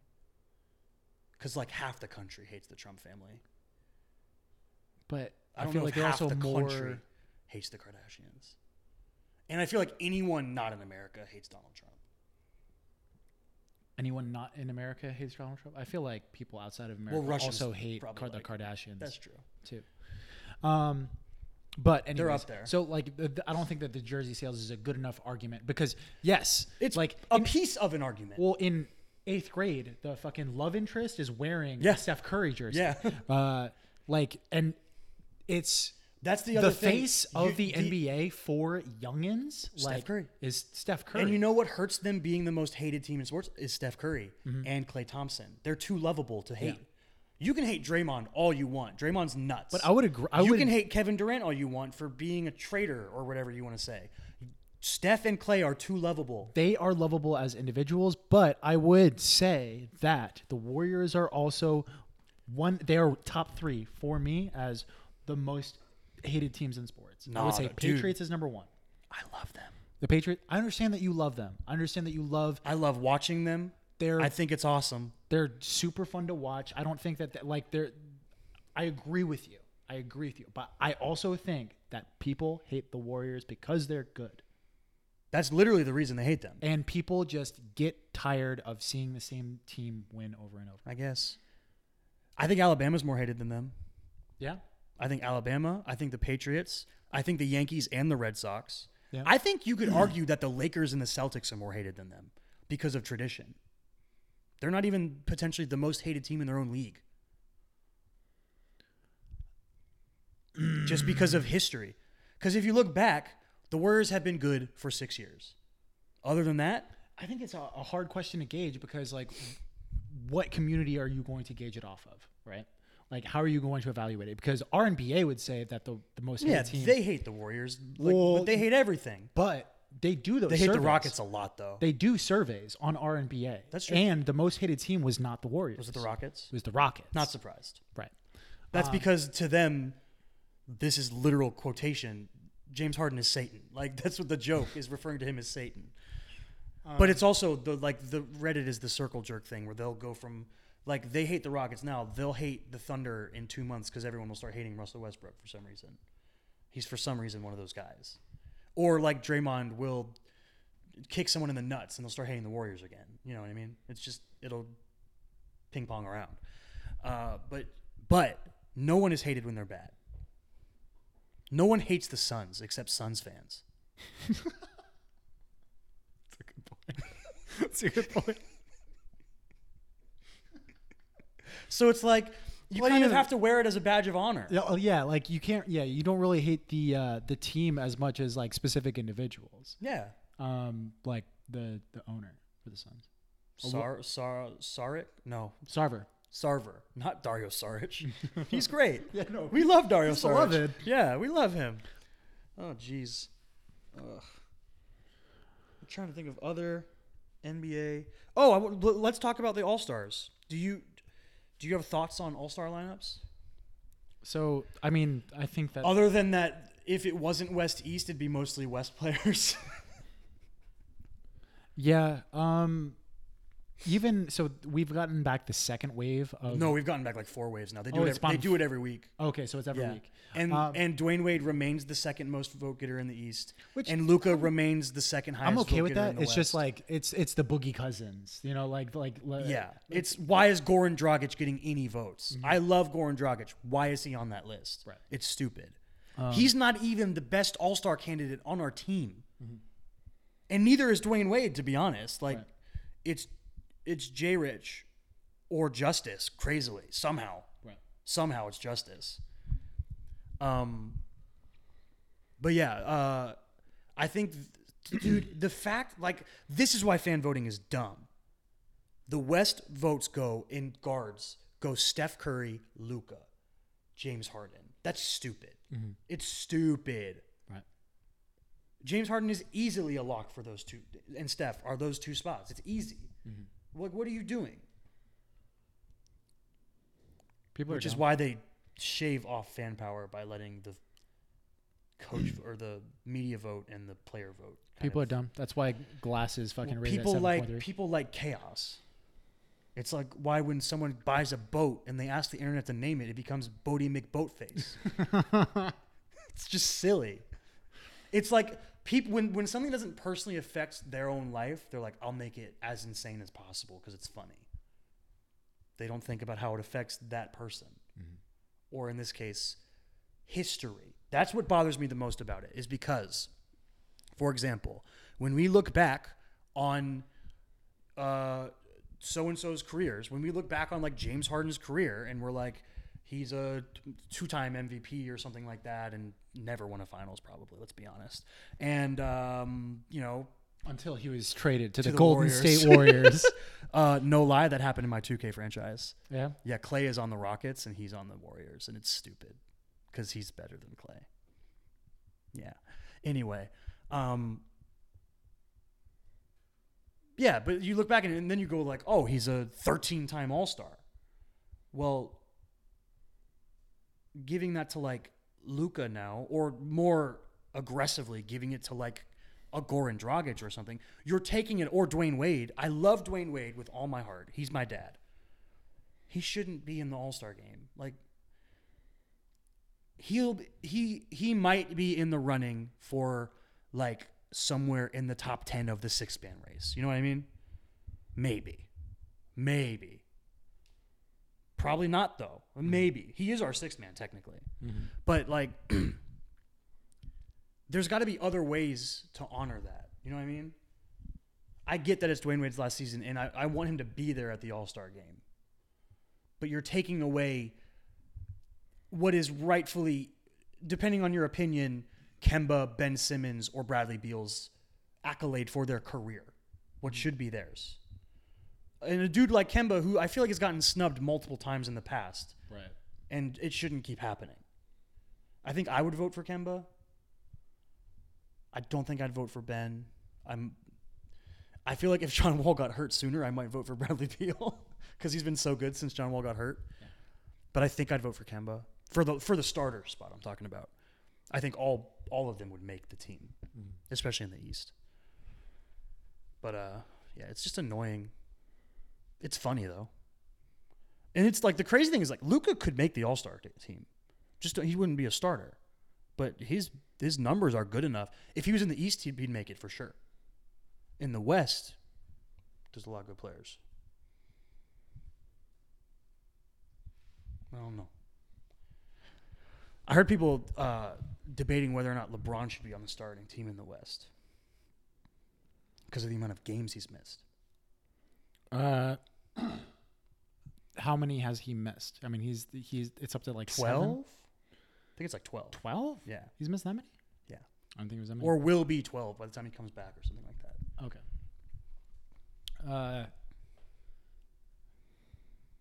But like by the time that the All-Star game starts, about All-Star weekend occurs like what 50 games into the season, something like that. Fucking kill him. Well, AD get him out of the league. Like He's not it's good enough. like, should AD get a spot in the starting lineup because of how bad the Pelicans are in comparison to their expectations, right? AD's incredible, but the Pelicans aren't as good as they probably should be. Does that affect? That's where it gets super weird with me because there's a difference in All-Star voting and like end of season awards, right? All-Star voting is very specifically an individual accolade. It is, are you as a person an All-Star? Okay. That can change the way you think about it a little bit. MVP, there's a connotation to the team you play on. And all of those awards at the end of the season have a connotation of the team. Like you can be defensive player of the year, but the way your team plays around you is going to influence your ability to win that award, right? Yeah. Like the Jazz's system of funneling everything into Rudy Gobert helps him be an even better defender than he is already. He's an incredible defender that is helped to be even better by the system. You know what I mean? Mm-hmm. So it's like, I feel like you have to think about All-Star voting and like MVP and stuff like that a little differently. Like I think Anthony Davis should be a starter because he's incredible. Mm-hmm. He's a monster. And I think LeBron should basically like get a starting spot in perpetuity until he's a corpse. Mm-hmm. Even when he gets out of the league. Yeah, just keep giving him a starting spot. Why not? Yeah. He'll come out of retirement for one game every year, the All-Star game. Yeah. Any other basketball shit? I don't think so. Moving on. Huh? You got a shout out? Yeah, I do. Do it. All right, so I'm not sure if I've used this shout out before. I don't think I have. All right. I had to think of it during the podcast because nice. I don't actually do work. Christopher Vogler's The Writer's Journey. Christopher Yodeler? Vogler. Oh, okay. Christopher Vogler. Chris Vogler, he wrote The Writer's Journey, which is basically... You have not done this. Huh? I have not used this. Okay. So he wrote this book called The Writer's Journey, which is basically a repurposing, a retelling of Joseph Campbell's A Hero with a Thousand Faces. And for those who don't know either of these individuals, Joseph Campbell is widely regarded as the godfather of story. He came out 50 years ago. It was a long time ago. He wrote a very old book called The Hero with a Thousand Faces, where he outlined the monomythic structure, or what most people call the hero's journey. Yeah. Which has Star Wars been used and has been analyzed in a lot of mainstream movies like Star Wars. The Matrix is probably the best example of it. Most direct. Yes. But basically in this monomythic structure, Lord of the Rings? you can identify. Yeah, you can make them fit. You yeah. can make pretty much anything fit. And I think that's the idea of what Joseph Campbell was getting across. Joseph Campbell, when he wrote A Hero with a Thousand Faces, he wasn't saying all stories are like this. Yeah. He was saying these are beats that you find across a majority of stories. Yeah. Because he was a student of story, not even necessarily movies. Yeah. He studied fairy tales. He studied cross-cultural motifs and tropes and character archetypes, and identified them in this book. And he devoted his life to mythos. Now, what Chris Vogler did was he took that and made it fit to a more contemporary ideal, a more contemporary and practical, pragmatic way of thinking about story. This is the writer's journey. So this is the writer's journey. Also, way fucking easier to read. Way fucking easier to read than A Hero with a Thousand Faces. I've read both, and I've gotten tons more out of the writer's journey than I have A Hero. Is that the one with like Thousand Faces. the hedge maze on the cover? Yes. Okay. Incredibly good book. It was one of the first books that I read about dramatic theory. You need to sell that. Dramatic theory. But it's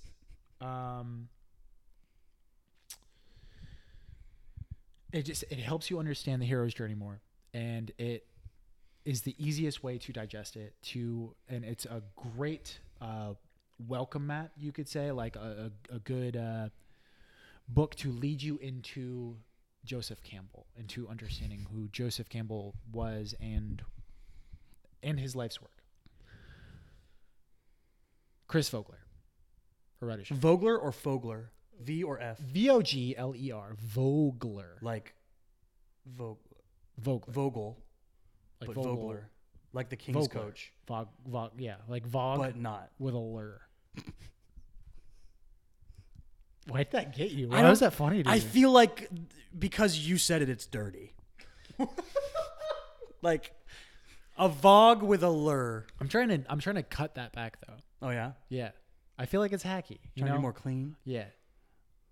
I'm trying to I want to become Jeff Foxworthy. I'm going to grow a mustache and just only tell clean jokes. Okay. Weird goal.